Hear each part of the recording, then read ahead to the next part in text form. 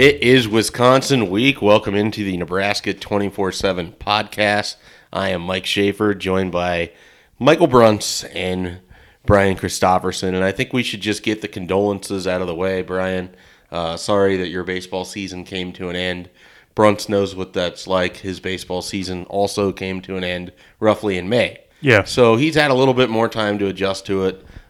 We offer our deepest condolences to you. Do you want a minute to just kind of remember the season that was? I mean, it was a pretty impressive run, I feel like, for your boys. So take some time and just really explore the studio space here. I got over-the-top angry, actually, about a Sports Illustrated tweet which showed the Twins players, and it had a graphic that showed the Twins have now lost 13 in a row in the postseason. And it was a poster from Lost, which I'm thinking that's a really out-of-date reference, first off.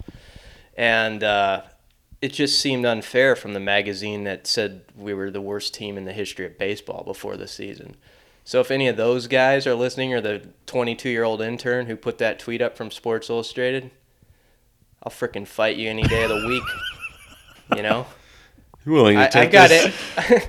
I've got Eddie Rosario's back. I've got Byron Buxton's back. We will be back next year, and at least to the ALCS. Calling it now. Here's a question: the anonymous scout thing from earlier this spring, and not to turn this into a Twins podcast. I think we absolutely can. Okay. Did you have that displayed somewhere in your house every morning, where like you saw it when you were on your way to the bathroom when you Like were doing Rocky your 1,000 IV. sit-ups? It was like Rocky IV. As you know, I get up at 4:30 in the morning and do 1,000 crunches. We found that out when we tried to go to Illinois. Yeah. And before I do those crunches, I look in the mirror and I have that, and I look at it, I take it, and I crumple it like Rocky does with the picture of Drago. No. Except I have like 1,000 printout sheets, so I can crumple it and then put a new one up every morning. I don't want to take this too far from the Twins, but I think our listening audience would kind of be interested. Is there a particular style of crunches? Are your feet like in the air? Is it normal sit-up guy? Do you crisscross? I mean, how do you do this? Feet crossed in the air. Oh, wow. Right arm to left knee, left arm to right knee. Keep doing it.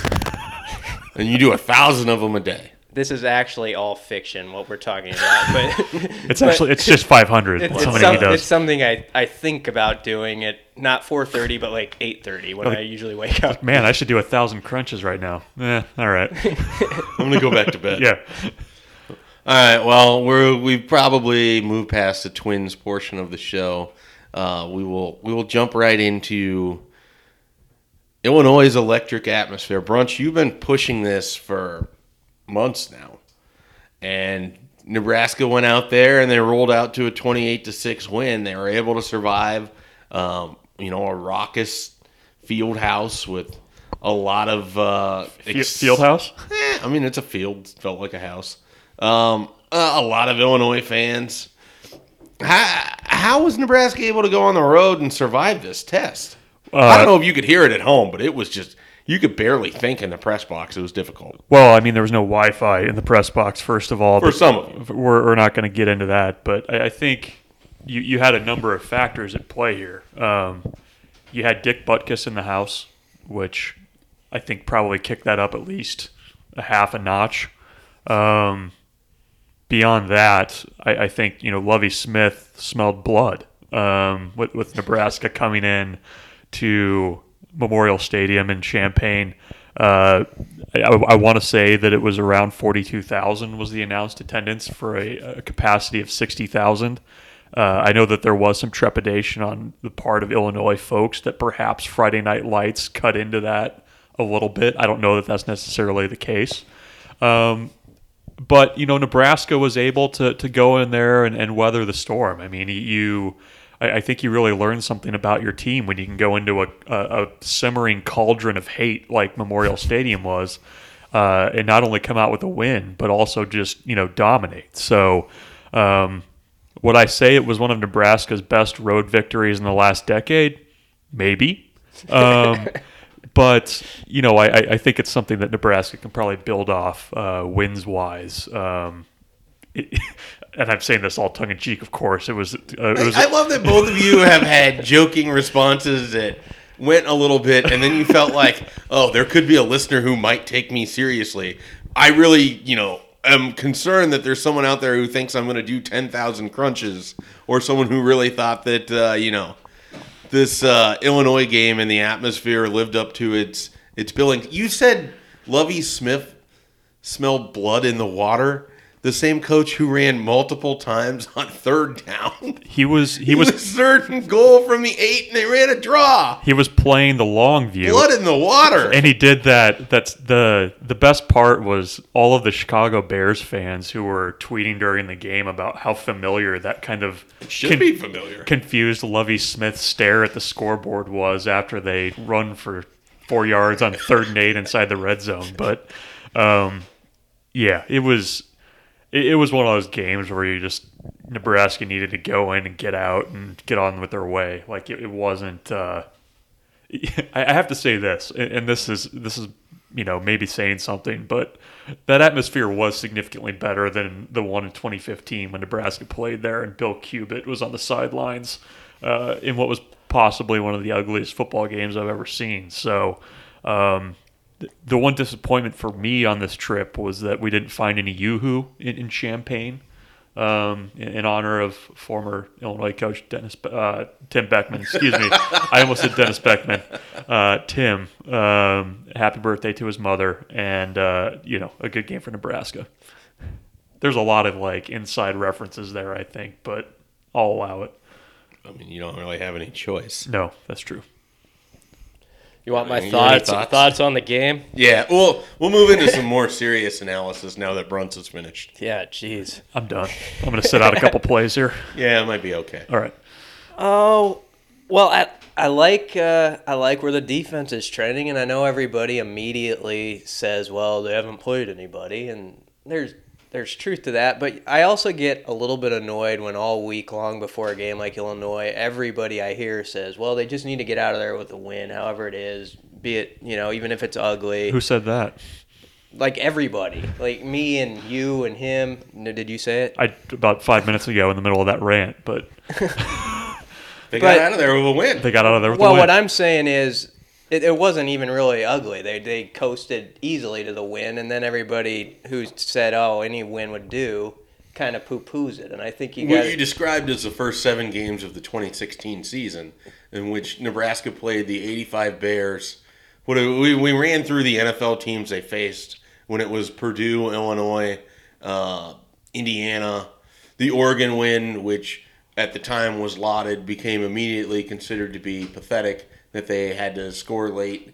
There's a lot of moving of the goalposts when it comes to Nebraska's results and analysis. Yeah, so, I mean, it was solid on offense. You got some confidence for Tanner Lee, you would think, in a first half where, he was 11 of 13, hit 10 passes in a row. And I know there were guys wide open, but he hit them and ends up with a stat line of 17 of 24, and I counted 4 drops.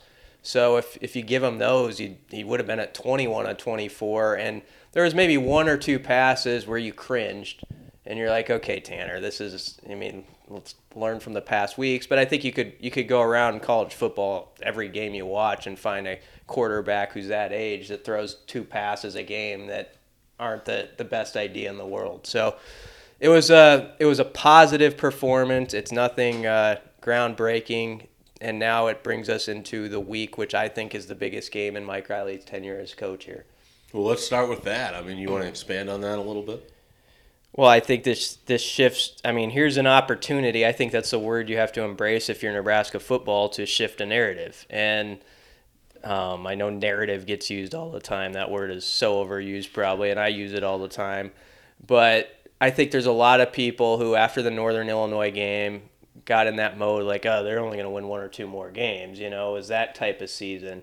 And now, they've they're at least, their head's above water now after the last 2 weeks.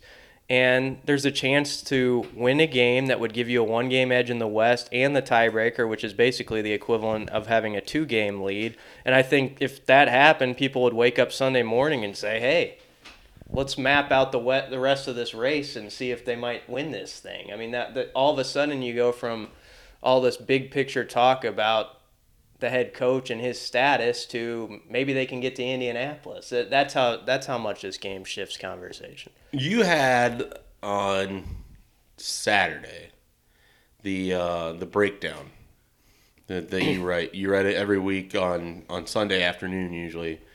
Goes up. Sometimes Sunday evening, yeah. I was gonna leave it for Sunday afternoon, but if you want to clarify, feel free. But with it being a Friday game and the electric atmosphere of Champaign, it went up on Saturday, and I thought it was a really interesting examination of where Nebraska's headspace is at going into this game against Wisconsin versus other years where Nebraska felt like it was the assumed favorite or the team with, something to prove. And this time it's a little bit different. And I thought you did a nice job kind of breaking that down. Yeah, if you look at the last 5 years, there have been at least 3 examples where you thought Nebraska football might be on the edge of really turning into something big here. And I know people don't look at it that way now, but 2012, when they went to Indianapolis, I mean, the Rose Bowl. Yeah, everybody's thinking they're going to the Rose Bowl. They're going to beat this 7-5 team, and this program is really climbing. And then 2014 ends up with the coach getting fired, but going into that game, Nebraska has one loss, is kind of they're at least ranked in that playoff discussion. I don't think they really had a great shot at that, but win that game, you win the division, and you're a top 10 team. And instead, the coach is on the hot seat after the game. And then last year they're 7-0 and they win that game, and they would have been in the top 5, I think, if they had won that game at the time. So that's a position they've been in, and now this year it's kind of going back to what I said earlier. It's just this state where you feel like a lot of people are kind of ducking under the table a little bit, and I get a lot of response like, oh, it's going to be a blowout and that, and I don't know. Sometimes I think in the psychology of it, that can be an advantage for a team a little bit. Let me throw this at you guys, because I look at this game and a thing that jumps out to me. Nebraska's played a better schedule than Wisconsin to this point. They played more quality teams. Even the teams, Northern Illinois and Arkansas State are better than the Florida Atlantic, Utah State games, BYU even, that Wisconsin has played. Does that matter to you when you're looking at this in the sense of Nebraska's chances to hang in this game because they have played better opponents? Here's kind of where I come down on it, and I was a little surprised when the point spread came out. I mean, given that it's at Nebraska at night,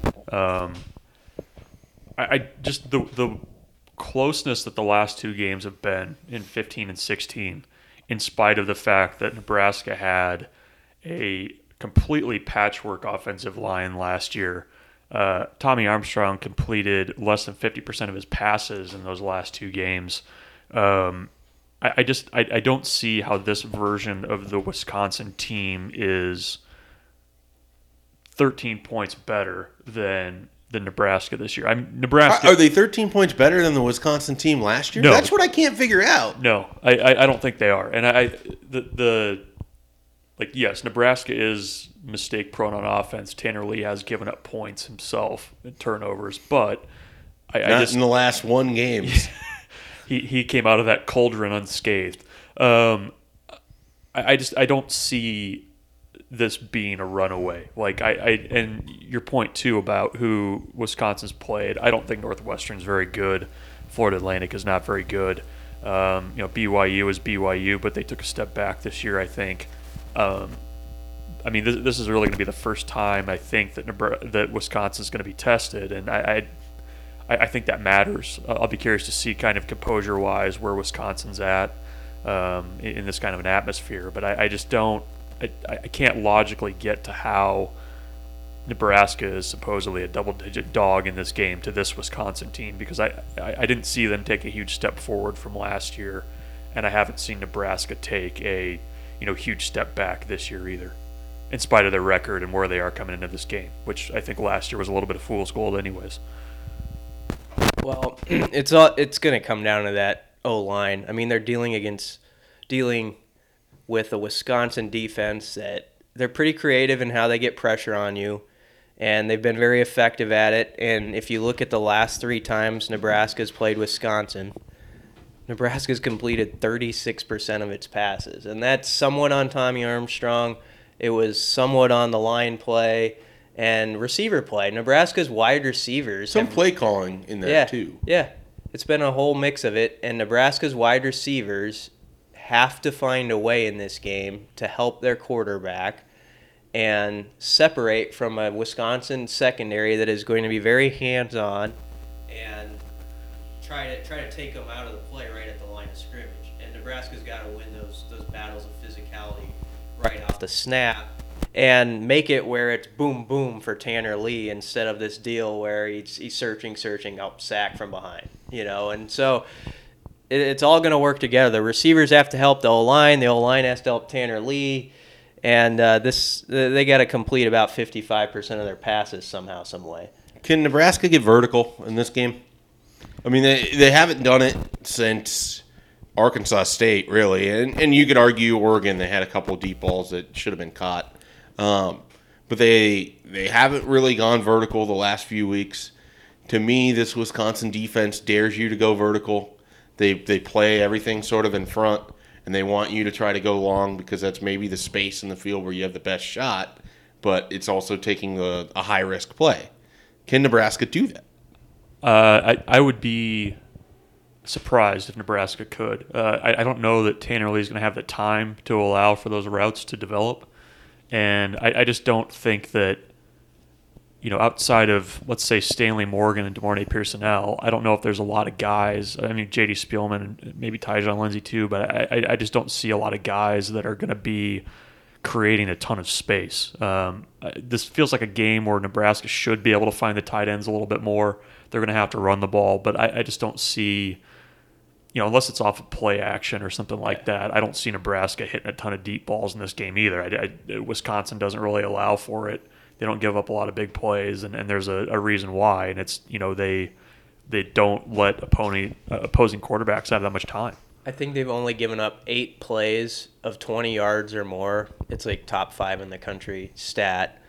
In games like this, it always feels like there's those 1 or 2 plays where you get a shot at that home run, and Nebraska just needs to hit it. I mean, that one time they need to connect. A guy like Tyjon Lindsey, I could see there being one play in this game where he's going deep and there's an opportunity, and if you can find a play like that just brings the stadium down, you can change the whole game. That's why I always think it's funny when I tweeted about this earlier this week when people speak in absolutes about college football games between named programs. There's so much emotion involved, and everything we talk about all week, blah, blah, blah, like this, can shift after 1 or 2 plays shifts the whole thing and what the other team's thinking, where their mindset's at, where their confidence is at. These are 18 to 22-year-old guys.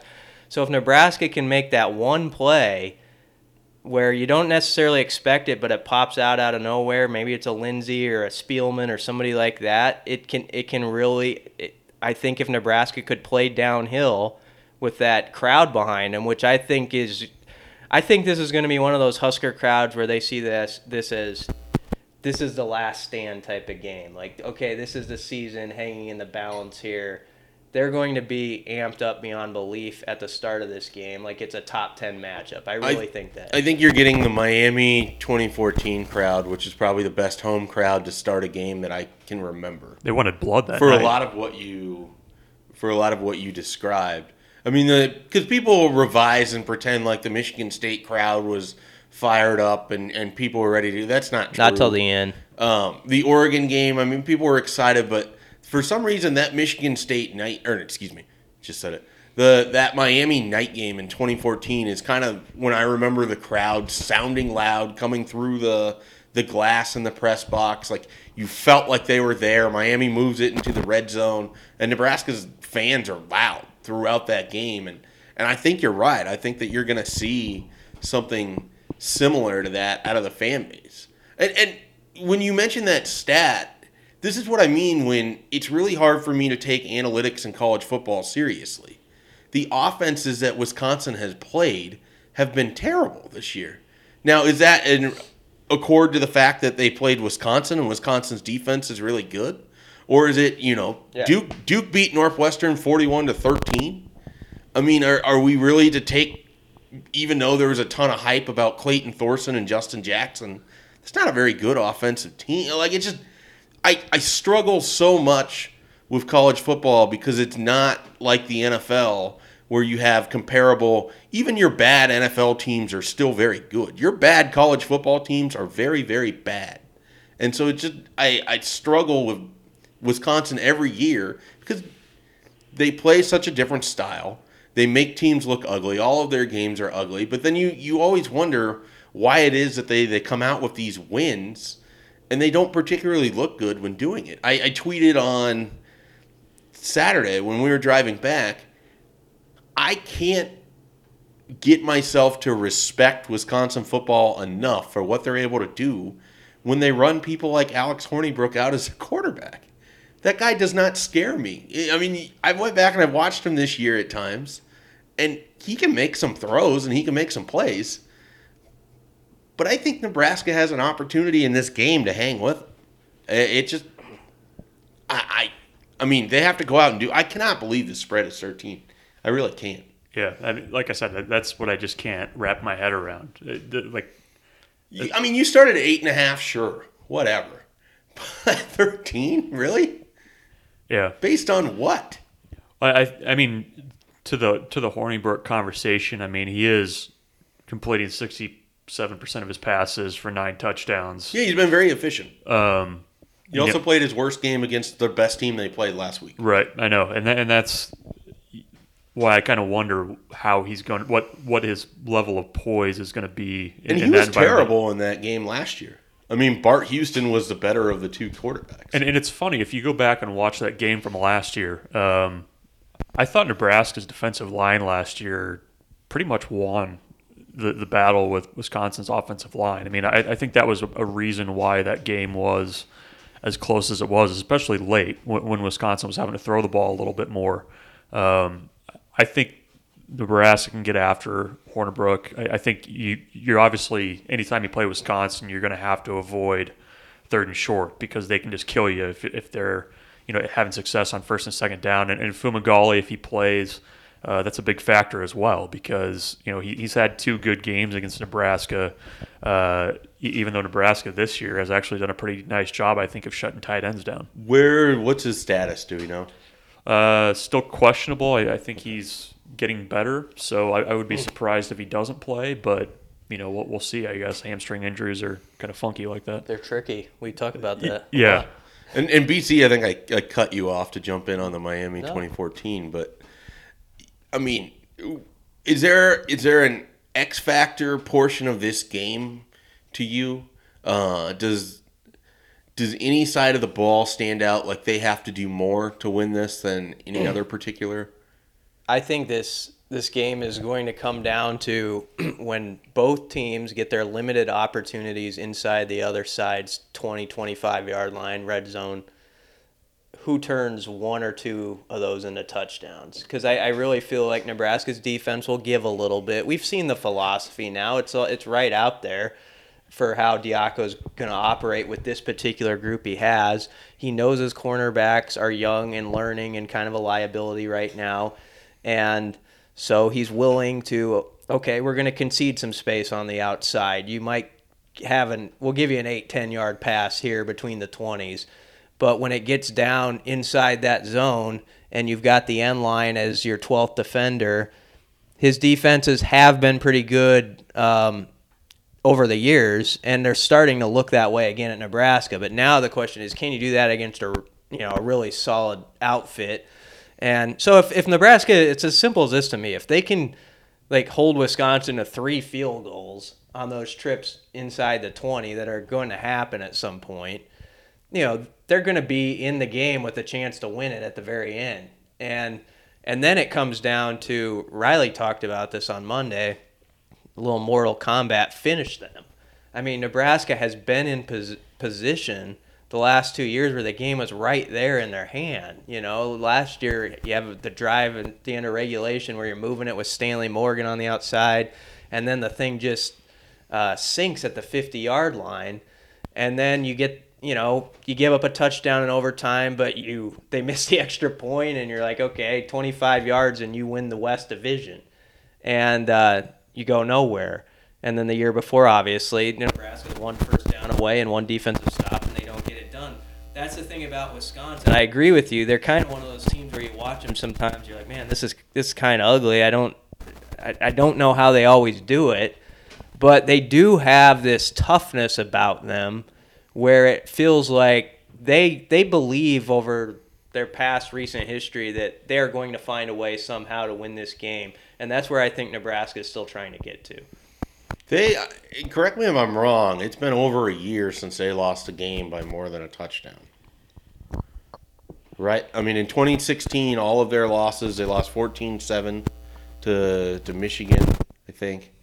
They lost to Penn State by a touchdown in the Big Ten championship game. They lost in overtime to Ohio State. Most of their games, when they're not physically overwhelming teams, are pretty close. And they do a really good job, like Brian said, at the end of games.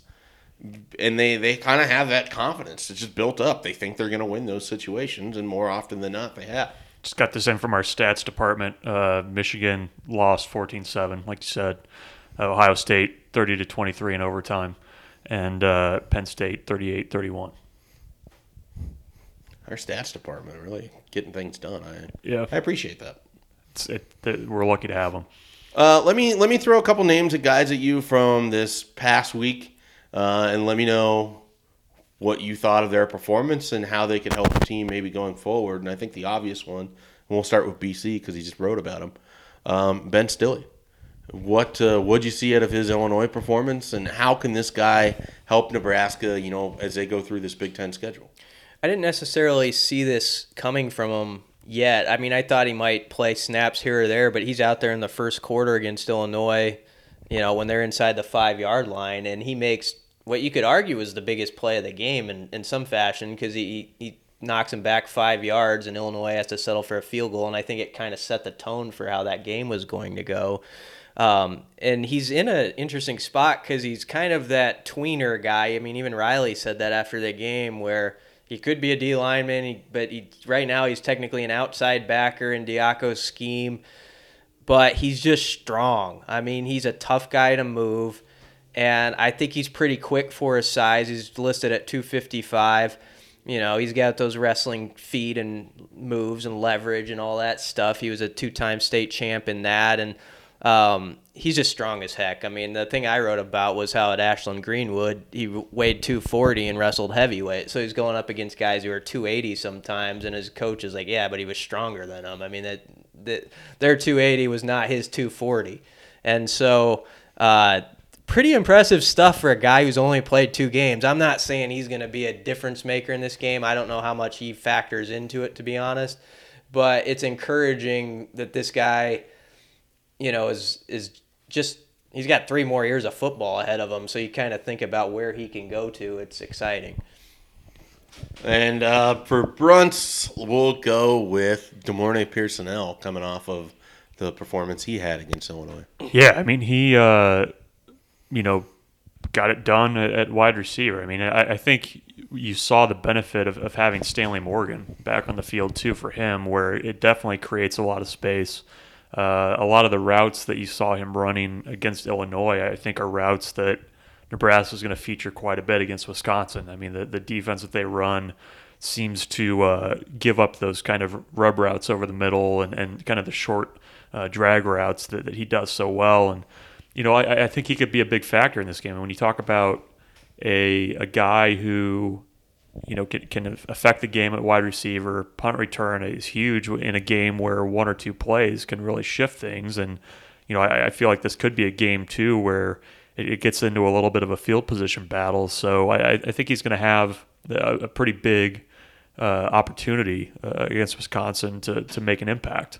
I'll throw one back at you. It was Stanley Morgan. I mean, he had probably the just complete up and down game that you could have. Very in that odd. one. Yeah. What did you make of that? I don't know. I mean, he's got really good hands, and he's shown in the past that he can make some catches that few people at Nebraska are capable this side of Jordan Westerkamp of making. But on some of those crossing routes where it's the simplest ones are where he has struggled. They need a big game from him against Wisconsin. They need a receiver that challenges Wisconsin both vertically, isn't afraid to go over the middle. I mean, he's a tough kid. And Stanley Morgan is dealing with kind of a neck injury that is more probably uncomfortable than it is limiting, which makes it hard. You get hit in the wrong spot, it's going to make it hard. But he went out and he played against Illinois, and so the expectation is he's going to go out and play against Wisconsin, and they need him. He's going to have, and BC hit on this, he's going to have a play or two in that game where if he makes it, it can really set Nebraska up. And it's easy to say this, now. He had a play against Wisconsin last year where he felt like he should have been able to make that play, and that wins him the game. I mean, I would bet on Drew Brown making that point after touchdown. So I think that it's going to be a big opportunity for him this Saturday against a defense that I've always wondered why Nebraska has struggled as much as they have against, because it's not like they lack weapons. And then certainly last year when they had the offensive weapons with wide receivers to really match up and cause problems with those drag routes. I mean, Brandon Riley was wide open on a number of times coming across the middle of the field because of how they were able to get him open. And if you have a quarterback that has A, the time, and B, the accuracy to get him the ball, and that's what you're hoping with Tanner Lee, despite the fact that, A and B have both been questionable this year, that it theoretically gives Nebraska a chance to really kind of take advantage of areas where Wisconsin has struggled. So, long answer, I think that Stanley Morgan's a big, big key to this game. One last one, I'll throw it to either of you or myself or whatever. If I told you that Antonio Reed was maybe the most valuable player of the first 5 games, would you scoff at that assertion? No, I wouldn't scoff at it because I mean they were in a they were in a pickle. I mean, when you think about what happened at that safety spot and all the guys that were available there when the spring started, and then by the time you're in the third game, there's no Kalu, there's no Doman, and Kyron Williams has kind of been that milk carton guy for this staff and the last staff I think had some questions about him. So Antonio Reed, the fact that he was able to step out there with one good hand and give them quality snaps on the back end of that defense where if you make a mistake, everybody knows it, and it can turn a short play into a long play. I think he's in that conversation. I'd have to think about it a little bit more. I don't know if I'd put him number 1, but he's in the top 5, I think. But that's maybe a name that, Luke Gifford, a lot of us expected would have a good year based on how he played in fall camp. But I don't know if anyone was anticipating that Antonio Reed would have as much value. I mean, they've had games, and you mentioned this. You went into the spring where you had JoJo Doman, you moved over Joshua Kalu, you had Aaron Williams, you have Antonio Reed, you have Kyron Williams. They have those guys behind them. And then by the third game, you no longer have Kalu, you don't have Doman. In the fourth game, you lose Aaron Williams on like the 5th play of the game. So then Reed becomes your veteran safety back there with one hand. And he's played really well, I feel like, in run support with one good hand. I mean, and he had the big hit against Oregon. I've just been surprised because I didn't expect he'd have as big of a role. I kind of thought with Kalu being moved over, he was sort of the odd man out. They'd get him in when they could, and certain packages would allow him to be on the field. But I think he's really stepped up in an area where they needed him. Yeah, and it's interesting what his role is this week as you get into the injury discussion with Kalu. Can Kalu make a go of it? What does that do to Reed? How do you use him if Kalu can play? Chris Jones, I was really skeptical going into this week that he's going to come back. And then yesterday you hear Diaco talk about him, and it makes you wonder a little bit. And I don't know I'm sure there's some it's a chess match a little bit, I'm sure, with Husker coaches and what they want to say about who's going to play and who's not going to play, and kind of leave Wisconsin guessing there. But That's an interesting component to this game. If one of those guys is even out there for just a little bit, Kalu or Jones, and what does that do to the spirits of the defense? How good can they actually be, as rusty as they are? Does Wisconsin go after them if they're out there? I mean, that's a whole nother sidebar to this game. You think Jones plays? I was thinking no Monday, and then yesterday I left thinking maybe. Yeah, I do think he might play. Dante was very, as soon as the Jones question came up, he said that Jones has a long way to go to be ready for game speed, to know the playbook, and that he's focused on the other guys right now that have been playing. So he's going to play? Which felt like a very direct way to try to avoid talking about Chris Jones. Yeah. And you throw in the fact that Diaco kind of talked about him. It's, I don't know, the rabbit ears have gone up and the tinfoil hat. I'm kind of thinking maybe they're trying to downplay the fact. I mean, and Riley's been weird about Chris Jones the entire time. I think you got to, as a coach, you kind of have to walk a pretty fine line with that discussion, because you've got a guy that's coming back way ahead of when he was supposed to, and you've got NFL aspirations tied up in there too. But I mean, he was cleared to return to practice last week. I think that there's, I don't know how he would play extended snaps just based on how do you have the endurance built up, I guess, for that? But wasn't on the I think they roster. can work him in on a rotation if you've already got three guys rotating. Right. I think you do that. You play him at nickel, something like that, where, I mean, it's more than a Willis Reed moment, but less than playing every snap, I think is where he's going to fall in. What if Chris Jones, these are like the what ifs of Husker football. What if he's out there and he just has a pick six? What happens to that stadium? Just falls over. I think it turns into a cauldron of that's the cauldron you were talking excitement about in that we've only seen in Illinois. Those guys that talked about how Nebraska wasn't going to win another game would have been discussing how Nebraska would beat Oregon and Northern Illinois if only Chris Jones was healthy. I always like thinking about hypotheticals that would just make the state like an earthquake happen, and that would be such a thing. Well, that's good to know about you. We'll do a whole podcast of hypotheticals with you sometime. Brunson and I will write them up, and you determine whether they seem realistic or whether you'd even No, that could never happen. Could this happen? No. I like Move this. on. Yeah, if we could do a weekly Bi-week, segment, maybe. Yeah, I think that's. I'll start coming up with some now. All right. Is there anything else we need to hit on? We've touched on injuries. We've touched on offense. I've made fun of Wisconsin. Special teams. That seem like that's going to be a big role here this week. It's always big on special teams, especially Coach. this week though, because I mean, when you're talking about 4 or 5 plays that are essentially going to decide this game. And it has been the last 2 years huge. Right. You miss a field goal here, you get a big return there. I think Nebraska's got the guys that you have to feel pretty good about, the chance that at least they could make a play that would kind of swing the game for them. Both teams have good kickers. That they got their guy back now from injury. So they've only been in college for 27 years. Yeah. So, I mean, I think he kicked on that Ron Dane Rose Bowl team, Yeah, if I'm it not was mistaken. And the reason that he's been around a while, he's got the one-bar face mask. He's been grandfathered in on it. I mean, should we talk recruiting? It feels like a good time. I think we could get into some recruiting. Is there anything going on recruiting-wise this weekend? There's some stuff going on recruiting-wise. Such as? Nebraska's going to host quite a few people here this weekend. The visit list isn't finalized yet, but what we know, they're going to have a number of their commitments in, starting with, I'll just try to run through these, and Brunt's help me out if I struggle.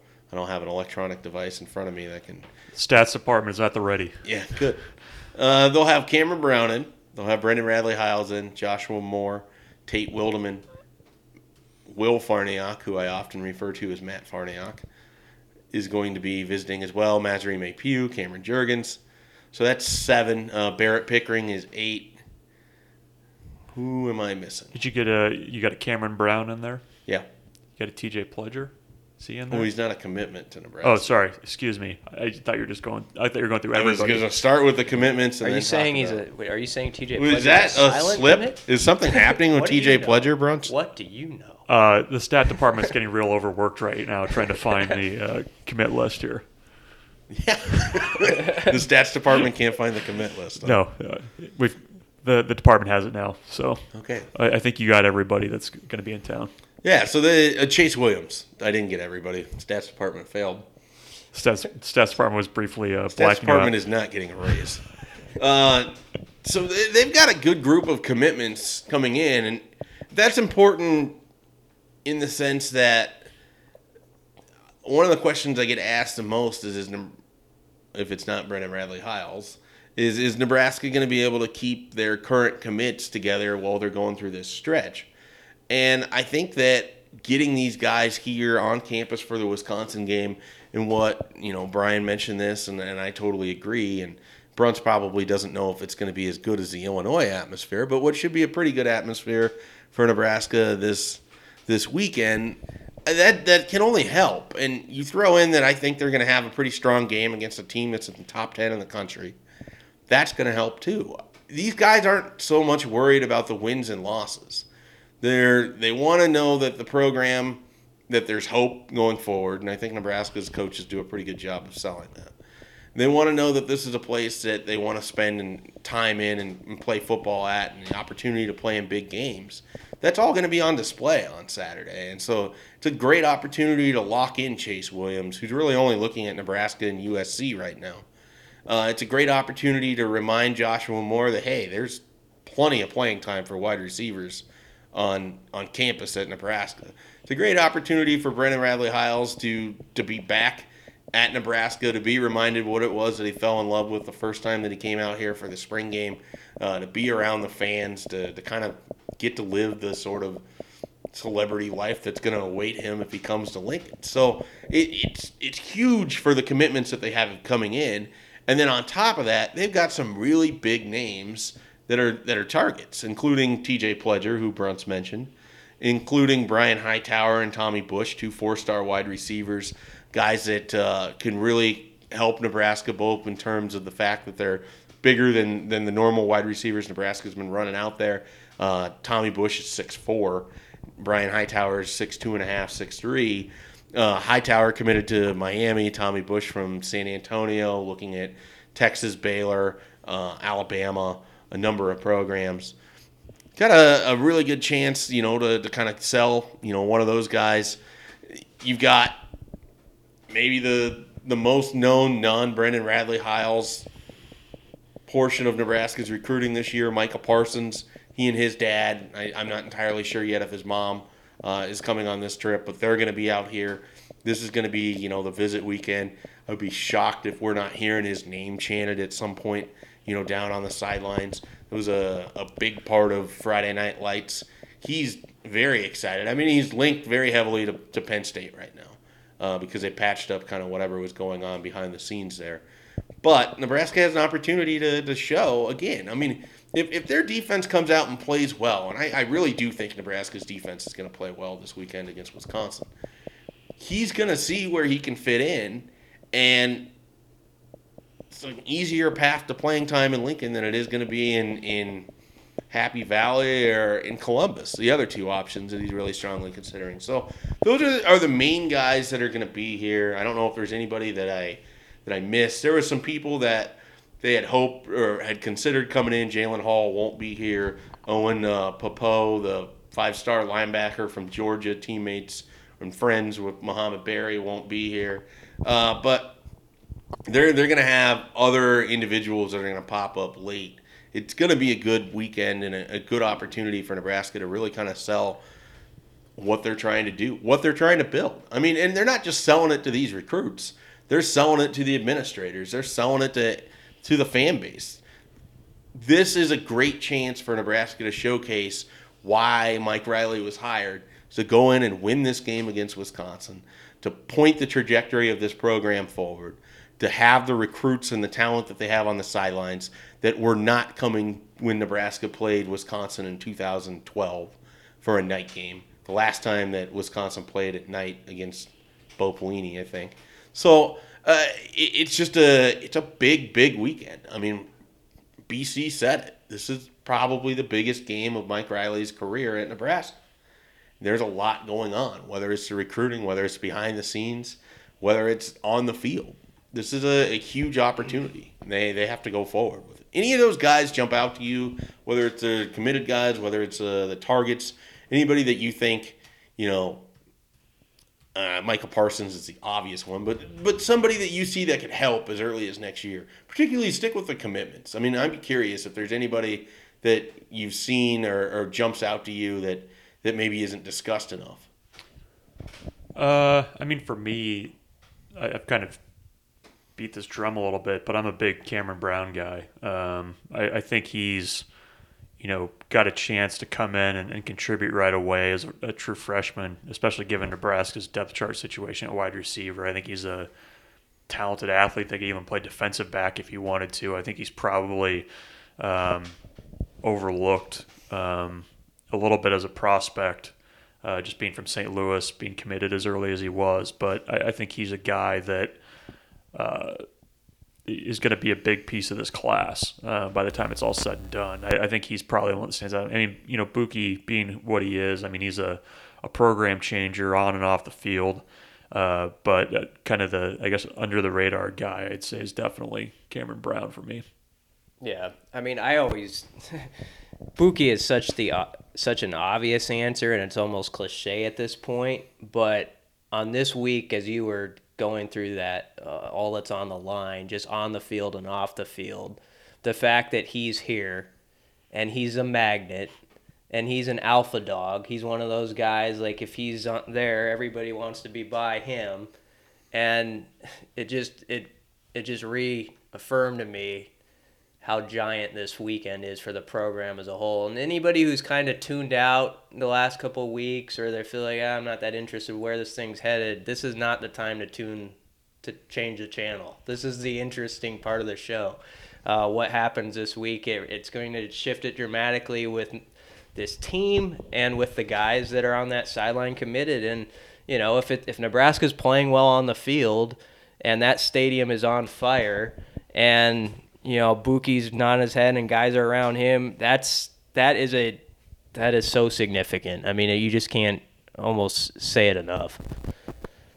It's good. I mean, this is a fun week. This is what it's all about. This is what putting recruiting classes together are all about. Having that weekend where you get some big time guys, and then you show this is where our program is heading on the field. And this is what the passion for this program is like. It's not, I mean, I know football's big everywhere, but you are a rock star here if you come play here, and you're needed. And there's a lot to sell right there. Our stats department appears to be looking something up. We'll throw it to them. I was just looking at the official visitors for that 2012 Nebraska game against Wisconsin at night. Here's your list. Deshaun Hunt, who ended up at Oregon State. Christian Morris ended up at UCLA. Kenny Lacy, who also ended up at UCLA. Neither of them played, right? Believe Lacy did. I thought they both transferred. Did they? Okay. David Neville. Shelby Christie, who ended up at Michigan. Shelby Christie All-Stars. Mississippi State. J.D. Hynett, who ended up at Cal. Greg Hart. He actually played. Yeah, Greg Hart, who signed with Nebraska. Ended up in Nebraska. And then ended up at Kentucky. Marcus McWilson. Courtney Love. Dan Samuelson. That's a name that I hadn't thought of in a while. Dominic Walker, who ended up at Auburn and was wished luck at Auburn.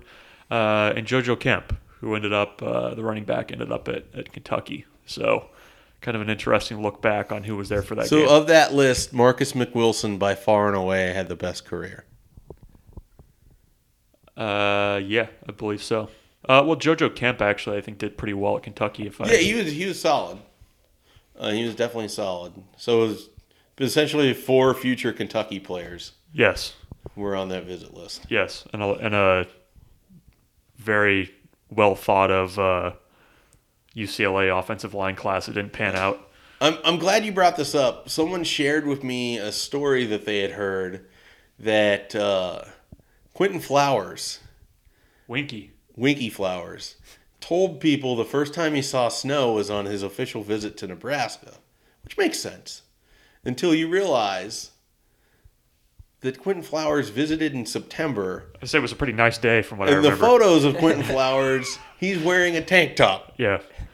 I mean, maybe he wasn't ready for the elements. That didn't happen that day. I just remember I was being told this story last week, and I'm like, wait a minute. So I went back through the archives, and I found this photo of Quentin Flowers, who is very short, standing next to 4-star wide receiver Eric Brown, who Rich Fisher really, really wanted, and Nebraska really, really wanted. Who's a top 247 guy, ended up at Cal, never played a snap.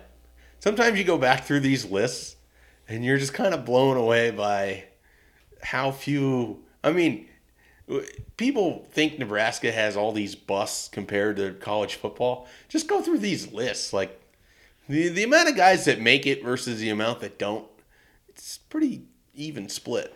And it's a little funny, too, because then you also have, like, the holy crap guys. I mean, like Ronnie Stanley on his official visit. You're like, okay, this guy's got a little bit of a chance to be okay. Lamar Jackson. Yeah, that's another big one. Yeah, it's Quentin Flowers definitely did not visit in snow based on what the stats department just found. Yeah, so maybe he saw a photo of snow, and he had never done a Google image search of it before. Yeah, everybody's wearing shorts, so unless that weather turned in a hurry. Yeah. Anyways, That's your Winky Flowers update. Yeah. Brunts, do we want to talk basketball? Yeah, let's talk a little hoops. We're Nebraska started practice on over the weekend. Was back over at the facility yesterday, kind of seeing guys run around and shoot a little bit. And I kind of go back to, I think I said this on the podcast previously during the minute that we talked hoops, but this really looks like a Big Ten team. I mean, we haven't really seen them in any kind of scrimmage situation yet, but physically, They've been playing in the conference for 7 years. Yeah, but I mean, this group physically looks like they belong in the Big Ten, where you don't have 3 or 4 guys where you're looking at them like, okay, who's he and why is he here and why is he on scholarship, kind of a thing. But I think that there's a little bit of confidence on the part of Tim Miles that they've got some guys that can factor into a rotation pretty easily. I mean, to me, the 2 guys that are probably the most intriguing just from a physical standpoint, Isaac Copeland and Isaiah Roby. I mean, both of those guys look like they're going to be nightmares. So is that photo from the summer real? Does Roby really look like that? Yes, he does. That looked like the worst Photoshop I'd ever seen. Yeah, he from where he is now compared to when like Nebraska started recruiting him, it's unbelievable like how much he's reshaped his body. And he's a guy that, Dubio KK is going to get a lot of the hype for his athletic ability. But, Roby's a guy that can, get up and jump 12 feet pretty easily. He was hurt all last year. I never really got into wasn't able to get in the weight room very much. Just never really got confident in his game. And I think he's going to be due for a pretty big year and how they can use him. I mean, he can play point forward. He can probably play the 4 a little bit if they need him to. So there's definitely, some unique options. And getting Isaac Copeland for the first, 12 games or whatever it is of the season is just huge for Nebraska because he's a guy that's got experience. He's another guy that can play the 3, can play the 4, could probably even play the 2 a little bit based on what he's done in the past. So I think they've got some guys that are going to be pretty intriguing. How they come together, because you always wonder with adding true freshmen and guys coming off of transfer seasons how that's going to look. But at least from where they're starting from this year, I think they've got some difference makers on that roster. And obviously they had a lot of guys transfer out of the program last year, but I don't know that they really took a step back at all from an athleticism standpoint and skill. Are they going to be fun? That's my only question. Yeah, I think they should be. They should be. We'll see. It's been a while since they were fun. Yeah, I mean, I think it's the Nebraska's deepest team that Tim Miles has had. I think it's probably the most talented team. I mean, you could argue that the tournament team had that ability, but I mean that was so much just Turan.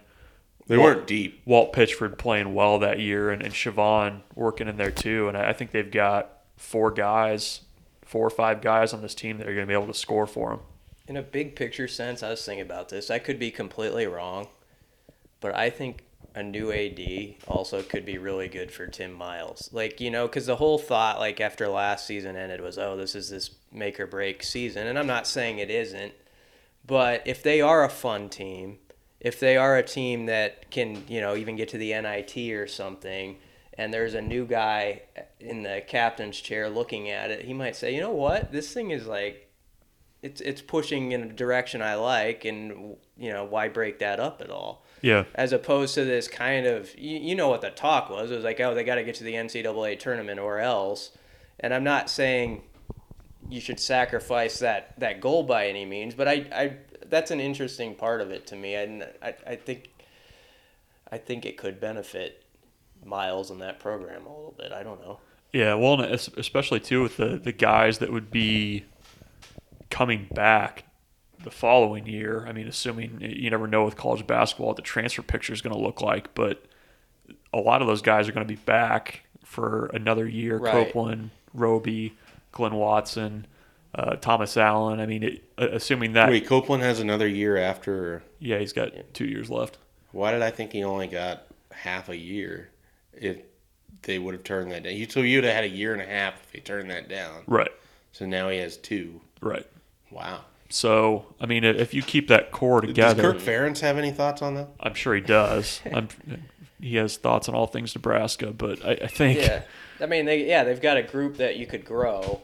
And I know people want results right now, but that's why I also think it's always silly when there's these blanket statements made like, oh, you got to get to this point. It doesn't work like that. You have to look at how something is developing and if you can see it developing further with more time. My biggest takeaway from this podcast, BC really does not like blanket statements. No, hates them. Absolutely. He is not a one-size-fits-all guy. No. I don't.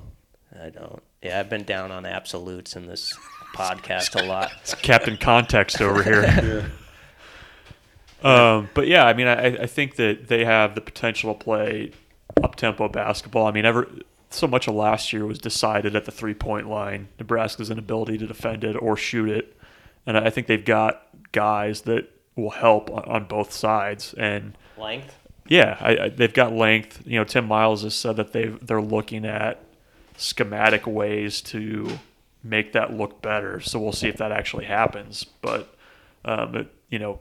they know they can't go forward as a program with the way things were on either of those areas last year, else it's going to be a pretty bad looking sight. So everybody was 12 of 19 from 3-point range. Yeah, like last year. Basically everybody had their best game 3-point wise against Nebraska a year ago, and defensively too. So. All right. Well, that was the longest Nebraska basketball segment in show history. Should have brought Slider over here. He could have would cut not us have off. stood for it. No. Would not have stood for it. But it is now that time of the show where we make predictions. And it is time. On football. Well, yeah. Nobody has any basketball predictions. I mean, we can do a basketball show where we run through the schedule and determine the fate of the program, but we'll save that for another blanket time. Statements yeah, included. Just blanket statement. Blanket statement Wednesday. I'm starting to think we should rename the show to Blanket Statements. What we should do is we should have another segment where you and I just make blanket statements and just see how long it takes BC to get pissed off. What if we find blanket statements throughout the media and then we just tell them to BC and he reacts to them? Yeah. How's that? Yeah, I think that's one. I would enjoy that. I would enjoy knocking those down. All right, so, okay. It is prediction time. Nebraska plays at 7 o'clock on Saturday on the BTN, to the chagrin of people who really get worked up about which network is televising the game now that pay-per-view is no longer a thing for Nebraska football. It is time to Time to determine who is going to win this game. We will start with Brunts. Give me your thoughts on this contest, and then the winner and a score prediction. So, I believe when we went through the schedule at the start of the year, I had Nebraska beating Wisconsin at 38-7. I believe that was the score that you had picked. Yeah, that sounds about right. And I probably made some canned joke about Paul Chryst khakis at the time too. You referred to him as the Jim Furyk of the Big Ten. I probably did actually. I'm gonna stick with Nebraska in an upset at home. I'm gonna say 27-24 Nebraska. That's a lot of points with the cover. That's 51 points. I know. That may include overtime, but I think Nebraska. I'm going to go with Nebraska. It's a bit of a homer pick. 27-24. 27-24. Definitely a homer pick. Yeah. BC. I'm going to pick Wisconsin 23-16. I think it's going to be one of those games where one of those games where it'll be a deal where you have to realize punting the ball is okay. And I still wonder if Tanner Lee will make one or two of those plays where it should have been realized punting the ball is okay, but it's not in the moment, and it's forced, and there's a costly interception. I do think if you look at the math on my score, it's a field goal game. I think it's going to be a game where the teams have their moments where there's some drives where they get down to the 25 or even the 15 and then it stalls out. I think it's going to be one of those deals. So I'll say Badgers 23-16. I think if Nebraska throws one pick or less and maybe takes away two picks, which I think Cornerbrook can throw a couple of them. I think they can win this game. But it'd be nice for Nebraska if they could play this from ahead where it feels like they're not trying to run uphill with a boulder on its back and feeling the weight of that pressure. If they could get that first score and that stadium comes alive and they're playing like that, it's going to go down to the very wire. I'm almost sure of it. Yeah, That's kind of an absolute statement in a way. I felt a little absolute. Sorry. It's Almost. I said almost sure of it. kind of a blanket. It's a fleece statement. Sit down. You don't have to get all up in arms about it. He's standing up right now, waving his arms. I just don't respect Wisconsin football. That's been a theme of this podcast since we started. Is Mike's? That's even more than my absolute theme. I respect they're able to go out and win games. I respect that they have put together a program that is perennially in the top 25. I just don't feel the gap between where Wisconsin is and where Nebraska is, both in terms of talent, in terms of physical ability. I don't believe that Wisconsin runs practices where it's 4 hours of running their heads into a wall to get ready for games. I don't believe the mystique of the Wisconsin offensive line is so much that Nebraska isn't going to be able to slow down that running game. I don't believe in a lot of that, in part because Wisconsin hasn't played anybody to make me think that they're heads and shoulders 13 points better than Nebraska. The other part of this, I think this is going to be an extremely low-scoring game. This has a lot of feel to me of two offenses that are going to play pretty conservative, going to try to play through their defense, going to see if they can get set up with field position, are going to be fine taking field goals instead of trying to push the ball into the end zone at times. I think both coaching staff look at the other team and think they're going to play through their defense. And because of that, you're going to have, to me, a pretty low-scoring game. And it's going to flip on who makes the mistakes and who doesn't. And right now, Nebraska makes more mistakes than Wisconsin does. And so I'm going to go with a Badgers win, but it's going to be close. And I like this game way, way under. I have it at 13-10. I think that this could come down to a really late field goal, and then Nebraska has to try to drive and tie it, and they're just not able to do it. But I'll go with a Wisconsin win, 13-10, but I wouldn't expect aesthetically pleasing football from the offense. So we've got a close game. Everybody here agrees. There's nobody here who thinks this is And it's the same as when Nebraska played Oregon, where all of us had it within a touchdown. Yeah. And the spread was at 14 points by the time that game kicked. Or not kicked, but by the time we got out to Oregon, it came down a little bit. I imagine this will come down some. But I just don't see anything of what I've watched that tells me that Wisconsin is 13 points better on the road against the best team that they played this year. I can tell you're a little worked up by the crowd of people who kind of have that, oh, this is a 42-10 type game. Yeah, I don't understand it. Like I don't understand where it comes from. I get worked up by people that tell me the football power index matters and that Wisconsin's a 96% to win this game. Like, what does that even mean? They're not playing FAU. They're not going into Provo against the worst BYU team in the last 7 years. That's part of the, with Wisconsin, real quick, I mean, part of the reason that everybody got pretty fired up about them was the way they dominated BYU. And I think it has been learned in recent weeks that BYU's terrible. BYU lost 28-0 to an LSU team that lost to Troy. Yeah, so you want to use transitive property. That's one of those games where the week it happened, I mean, when I saw that score, I was like, oh boy, Wisconsin, that's a juggernaut type of win. But then you watch what BYU's done, and I think it's taken a little bit away from it. But, finish, that's going to be it. I mean, this game's good. With 5 minutes left, I'd be surprised if you know exactly who's going to win this game. That's what I would say. And the rest of it, I'll leave open to just watching it and enjoying it as a reporter. You're going to attempt to enjoy the game?